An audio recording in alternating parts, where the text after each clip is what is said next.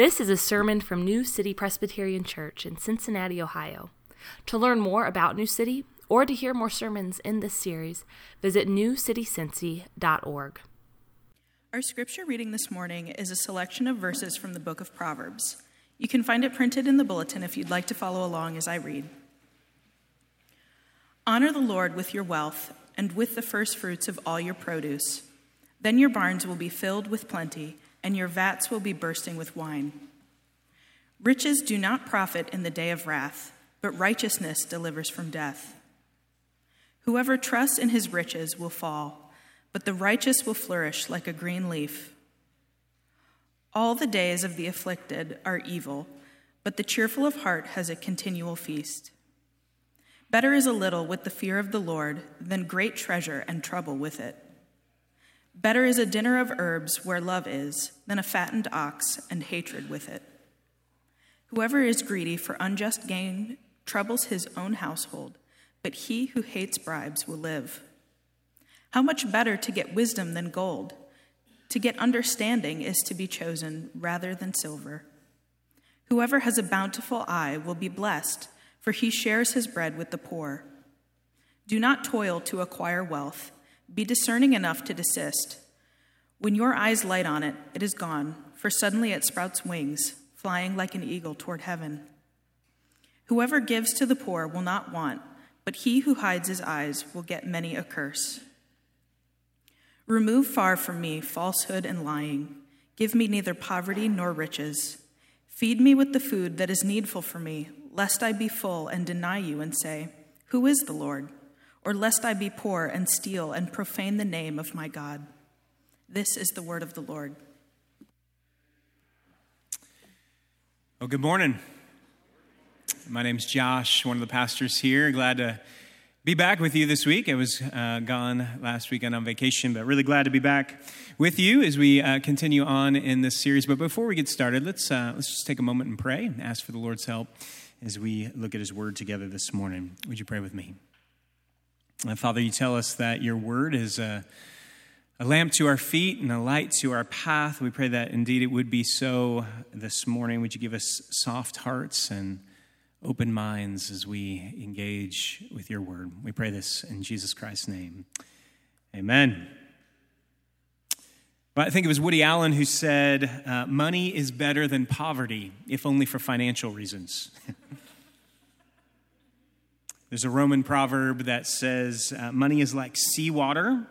The more you drink, the thirstier you become.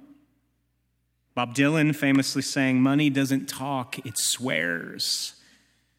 And Homer Simpson says to Mr. Burns, you are the richest man that I know. To which Mr. Burns replies, but I'd trade it all if I could just get a little more.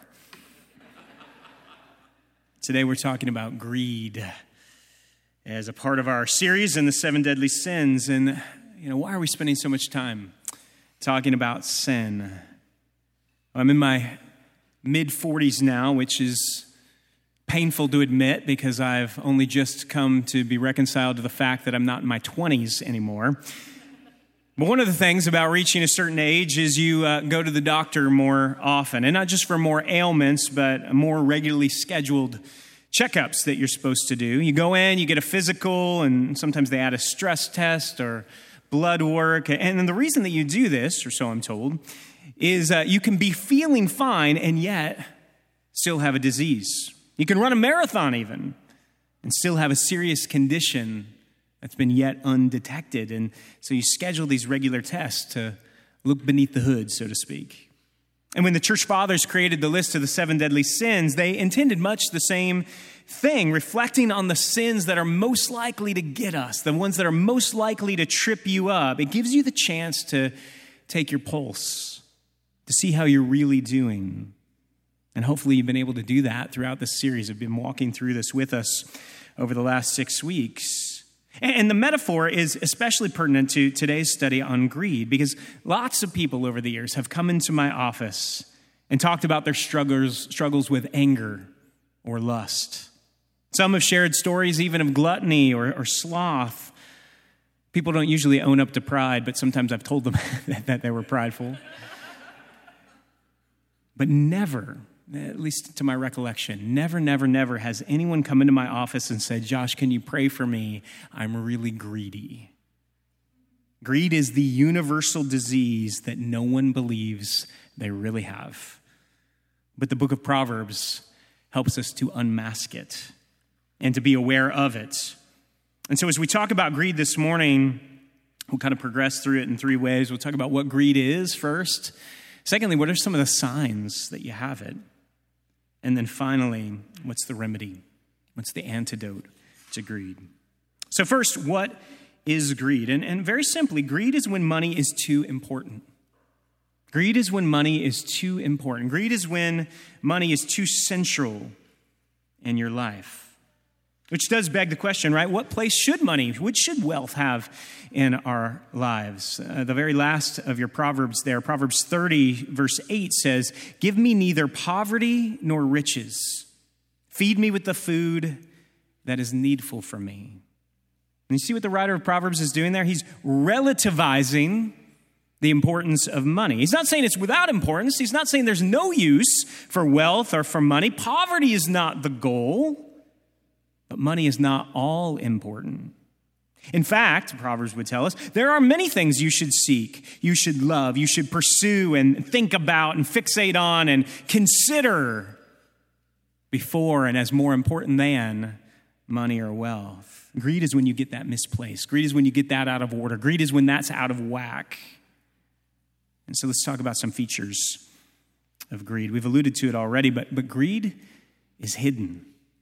There's something in the very nature of greed that makes it hard to spot in yourself. Luke 12:15, Jesus says, take care, be on your guard against all covetousness, for one's life does not consist in the abundance of his possessions. Many translations render that, watch out for greed. Greed, covetousness, same Greek word that's there. Watch out for greed. Take care, be on your guard. In Greek, that phrase means to take a positive action to ward off a foe. It's a military term. It's fighting language. And the foe that Jesus is telling us we are to be fighting is greed. Watch out for greed.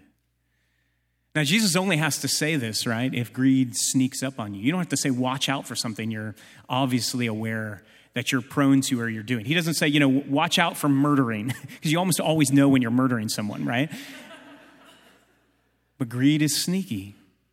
Greed sneaks up on you. It's hidden, so we need to check under the hood. We need to take our pulse. We need to get the blood test. We need to do the diagnostic work. Watch out for greed. Sam Polk was a hedge fund investor, and he wrote an article a number of years ago in the New York Times. This is what he wrote. He said, in my last year on Wall Street, my bonus was $3.6 million, and I was angry because it wasn't big enough. I was 30 years old, had no children to raise, no debts to pay, no philanthropic goals in mind. I wanted more money for the exact same reason an alcoholic needs another drink. I was addicted.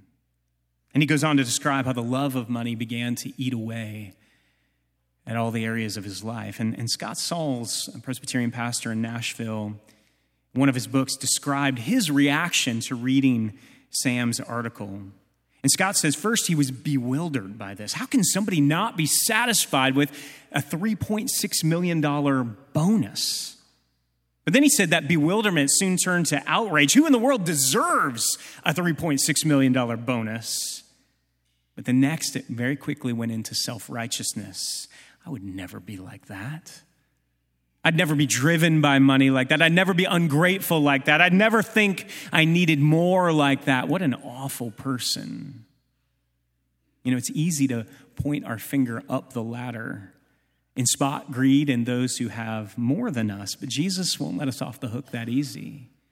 He says, watch out for greed in yourself, not just in those above you, in their earnings and their wealth.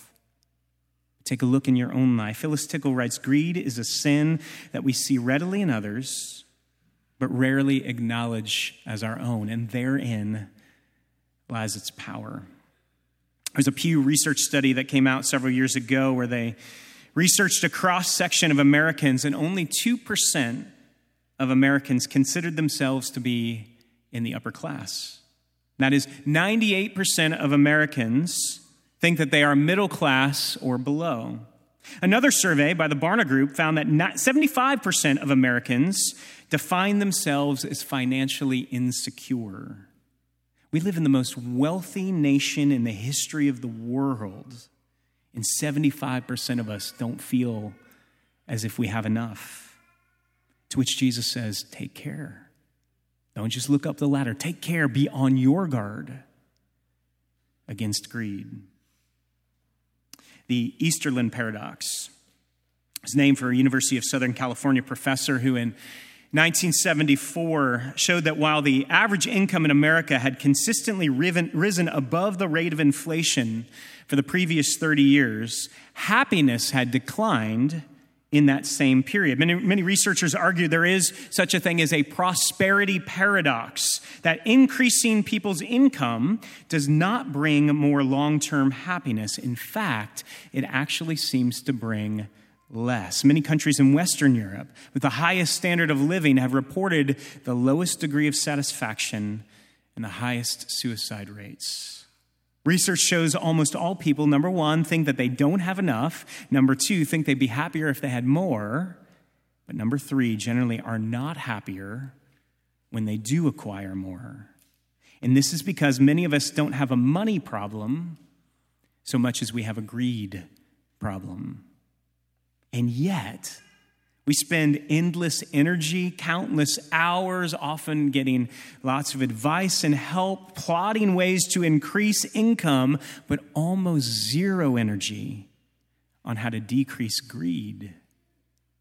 Think about how much effort you spend in your life thinking about how to increase income. How much time have you spent thinking about how to decrease greed? And the reason nobody ever thinks they're greedy is because no one feels like they have enough or what they deserve. None of us think this is a problem, but Jesus says, take care, be on your guard, watch out for all kinds of greed. We have no idea how blind to our own sickness we are. Greed is hidden. Secondly, greed is foolish. Foolish in the sense that we tend to ascribe way too much to wealth. We ascribe way too much to wealth. Consider the sort of in the middle of your list of Proverbs, Proverbs 16, verse 16, where it says, how much better to get wisdom than gold. To get understanding is to be chosen rather than silver. This comes kind of smack dab in the middle of a series of Proverbs that are often called the better than Proverbs, where it lists something, right? Like something you're tempted to pursue, something you're tempted to give your life to, something you're tempted to pour yourself out for. And then it goes on to say, no, but wisdom is better than that other thing. And here in our verse, right, it's wisdom is better than gold. Understanding is better than silver. Greed absolutizes wealth. The book of Proverbs relativizes wealth. Wisdom, understanding is much more valuable. Or Proverbs 15, where it says, better is a little with the fear of the Lord than great treasure and trouble with it. Better is a dinner of herbs where love is than a fattened ox and hatred with it. Again, it's not that money is bad. It's just that there are other things that are worth so much more. Like relationships, for example. Your relationship to God, the proverb says, right? Better is a little with the fear of the Lord. It's more important than money or wealth. Your relationship to others, right? Better is a dinner of herbs, a meager meal, a meal that doesn't cost a lot. Better is a dinner of herbs where love is, right? Than the fattened ox with hatred with it. For most of us, though, we put money too high on the list, much too high on the list for most of us. We need to demote it. The book of Proverbs would tell us your bottom line should never be your bottom line. Greed is foolish. It tends to ascribe way too much to money and wealth, but it's also foolish because it's very short-sighted. Right? Money, wealth in this life is temporary. Proverbs 11, the second one in your list, says, riches do not profit in the day of wrath, or riches do not profit on judgment day, but righteousness delivers from death. What good is money? What good is your portfolio when you stand before the Lord on judgment day? Proverbs 23, do not toil to acquire wealth, be discerning enough to desist. When your eyes light on it, it's gone, for suddenly it sprouts wings, flying like an eagle toward heaven. Money is temporary, ephemeral, it passes away. Which reminds me of an old joke. A rich man dies, comes before the pearly gates, and sitting there at the gates of heaven is St. Peter, and the man comes up, and Peter says to him, well, you can come in, but you've got to leave your bag behind. All people have to leave it all behind. And the rich man says, well, you don't understand. God knows how hard I've worked for this and how important this is. Surely he'll let me bring it in. And Peter says, well, this is really unprecedented. I'll run it up the line of command here, the chain of command. But before I do, just can you tell me what's in the bag? And so the rich man empties out the bag, and it's a huge pile of gold, to which Peter responds, what? Pavement? Streets of gold, yeah? All right. You know, I've told this joke here a number of times, and it's always gone just about this way. But I keep thinking the next time, it's just going to kill.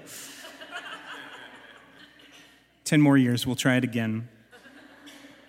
The point, though, right, is if there is such a thing as eternity, and it stretches out infinitely longer than your span here on earth, then how foolish it is to pour your happiness into something that you cannot possibly take with you. Jesus says in Luke chapter 12, verse 33, sell your possessions and give to the needy. Provide yourselves with money bags that do not grow old, with a treasure in the heavens that does not fail, where no thief approaches and no moth destroys. Greed is hidden, greed is foolish, and greed destroys. Proverbs 15, verse 27 says, whoever is greedy for unjust gain troubles his own household, but he who hates bribes will live. In a New Testament version of this, the Apostle Paul writes in 1 Timothy Chapter 6, he says, for the love of money is a root of all kinds of evils. The love of money is a root of all kinds of evils. Greed leads to all kinds of other evils. And you shouldn't have to think too hard about this, right? Selfishness, hoarding, cheating, fraud, perjury, theft, quarreling, hatred, violence often flow downstream from the love of money. The early church father, John Chrysostom, wrote, he said, take away the love of money and you put an end to war, to battle, to enmity, to strife, and to contention. 1 Timothy 6 continues on. It is through this craving that some have wandered away from the faith and pierced themselves with many pangs. And that phrase, pierced themselves with many pangs, that always reminds me of a story that Susie Orman tells. Susie Orman's the financial analyst guru on CNBC, I think it is. She tells a story about her dad, and I'll just read it to you. She said, when I was 13, my dad owned his own business, a tiny shack where he sold chicken, ribs, hamburgers, hot dogs, French fries.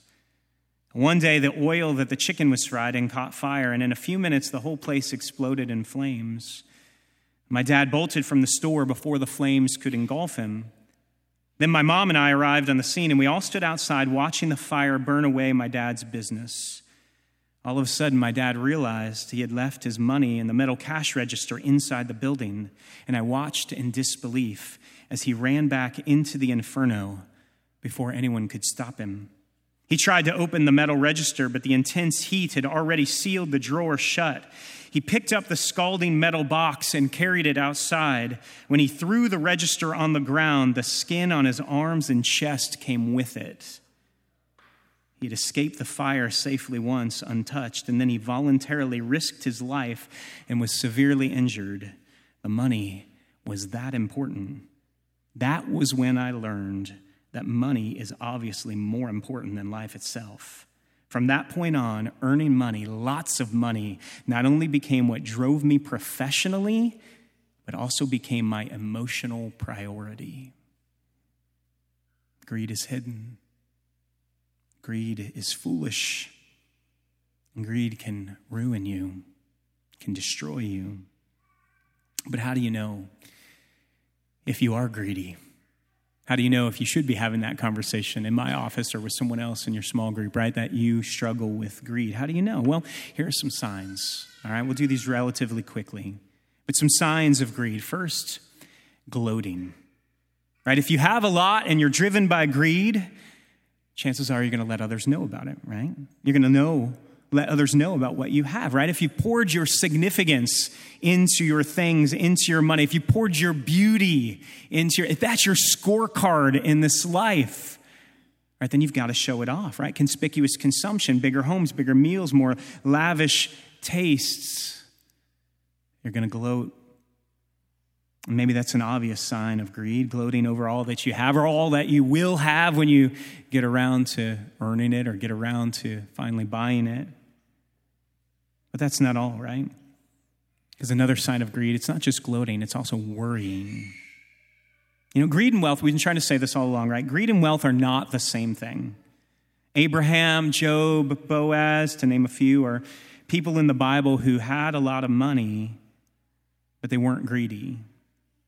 They were described as righteous and generous. So you can have money.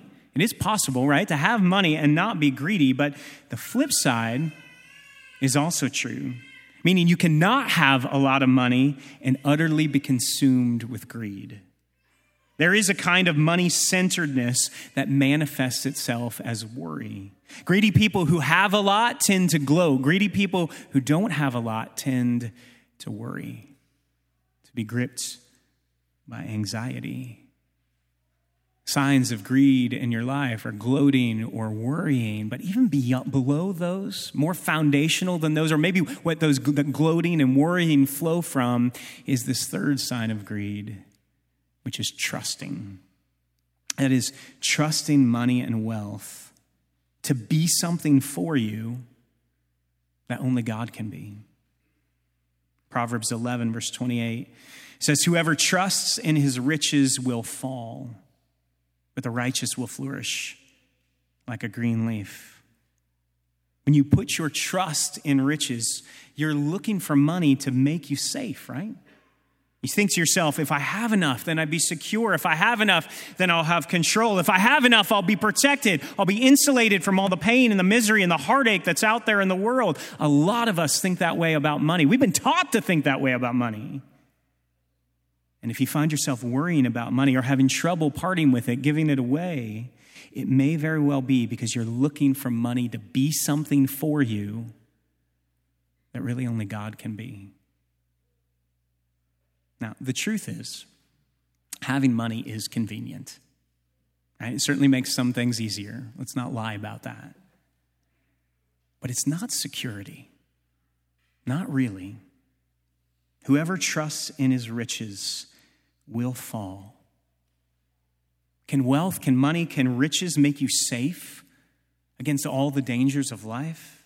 Can it make you safe from accidents and cancer and death and brokenness and betrayal and heartache? Does money secure you from any of those things? Greed is when we look to money to be a security and safety that only God can be for you. Listen to what Frederick Buechner says. He says, "The trouble with being rich is that since you can solve with your checkbook virtually all the practical problems that bedevil ordinary people, you are left in your leisure with nothing but the great human problems to contend with. How to be happy, how to love and be loved, how to find meaning and purpose in your life. In desperation, the rich are continually tempted to believe they can solve these problems too with their checkbooks, which is presumably what led Jesus to remark one day that for a rich man to get to heaven is about as easy as for a Cadillac to get through a revolving door." Gloating, worrying, trusting, signs of greed. Well, what do we do? Right, what do we do if we see some of those things? Even this morning as you're doing the diagnostic, as you're taking the blood test, checking your pulse, what if you see some of those things in yourself? What's the antidote? What's the remedy for greed? Well, the remedy for greed is generosity. Generosity, as a spiritual discipline, can pry the grip of greed off of your heart. It can break the power of greed in your life.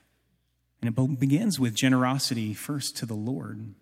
Your very first line in the list of Proverbs, Proverbs 3, verse 9 says, honor the Lord with your wealth and with the first fruits of all your produce. Robert Cunningham is a pastor in our little family of churches down in Lexington. And he said this. He said, greed might be the most difficult sin to identify. An easy safeguard is this. First, set a costly standard of giving, then comes your standard of living. First, set a costly standard of giving, and then comes your standard of living. You know, that's reverse of what almost all of us do, right? We decide our standard of living first, and then we decide, okay, well, then now what can I give? But to honor the Lord with our wealth, right? To give him the first fruits. Did you catch that? The first fruits, not the leftovers. Honor the Lord with your first fruits means we start with a standard of giving and then rearrange our standard of living according to that. That's why in the Old Testament, Israel was commanded to tithe right away, 10% straight away to the Lord, acknowledging that it all comes from him, first of all, but then also forcing decisions to be made with God in mind first, rather than the pursuit of a lifestyle or amassing wealth. Honor the Lord with your wealth and the first fruits of all your produce. Generosity first to the Lord, but then secondly, we're freed from greed when we have generosity toward others, particularly others in need. Proverbs 22, verse 9 says, whoever has a bountiful eye, you know what a bountiful eye is? It's a person of generosity, a person of beneficence. This is a person who is looking for needs and looking to figure out how their life can help meet those needs. A bountiful eye. Whoever has a bountiful eye will be blessed, for he shares his bread with the poor. His little devotional in the book of Proverbs, Tim Keller writes this in response to that verse. He says, we love God with our money when we treat it as his, not ours, and send it to the things he loves. I like that phrase. Send it to the things he loves. We read in Scripture about what God loves, about what God is like, about how he gives himself away, how God pours himself out for the brokenhearted and the needy. He gives himself to the widow, the orphan, the alien, and the poor. Generosity has a way of breaking the power of money over us as we send our money to the things that God loves. We become more like God as we use our money to heal and repair and meet needs. We're blessed as we become more like him. That's what it means to be godly, right? To be more like him, to send our resources toward the things he loves. And maybe for some of us this morning, that's our application. Maybe you need to set a costly standard of giving, first to the Lord, then to others in need. To begin to build into your life the spiritual discipline of giving, relativizing money, demoting it below love of God and love of your neighbor. But it's not just generosity that we have, right? Our generosity to God and to others that frees us from the grip of money in our lives. But more importantly even, it's coming to know and trust the generosity of God to us that begins to free us from greed. Proverbs 28, verse 27 says, whoever gives to the poor will not want. Some translations have it, whoever gives to the poor will lack no good thing. You hear that?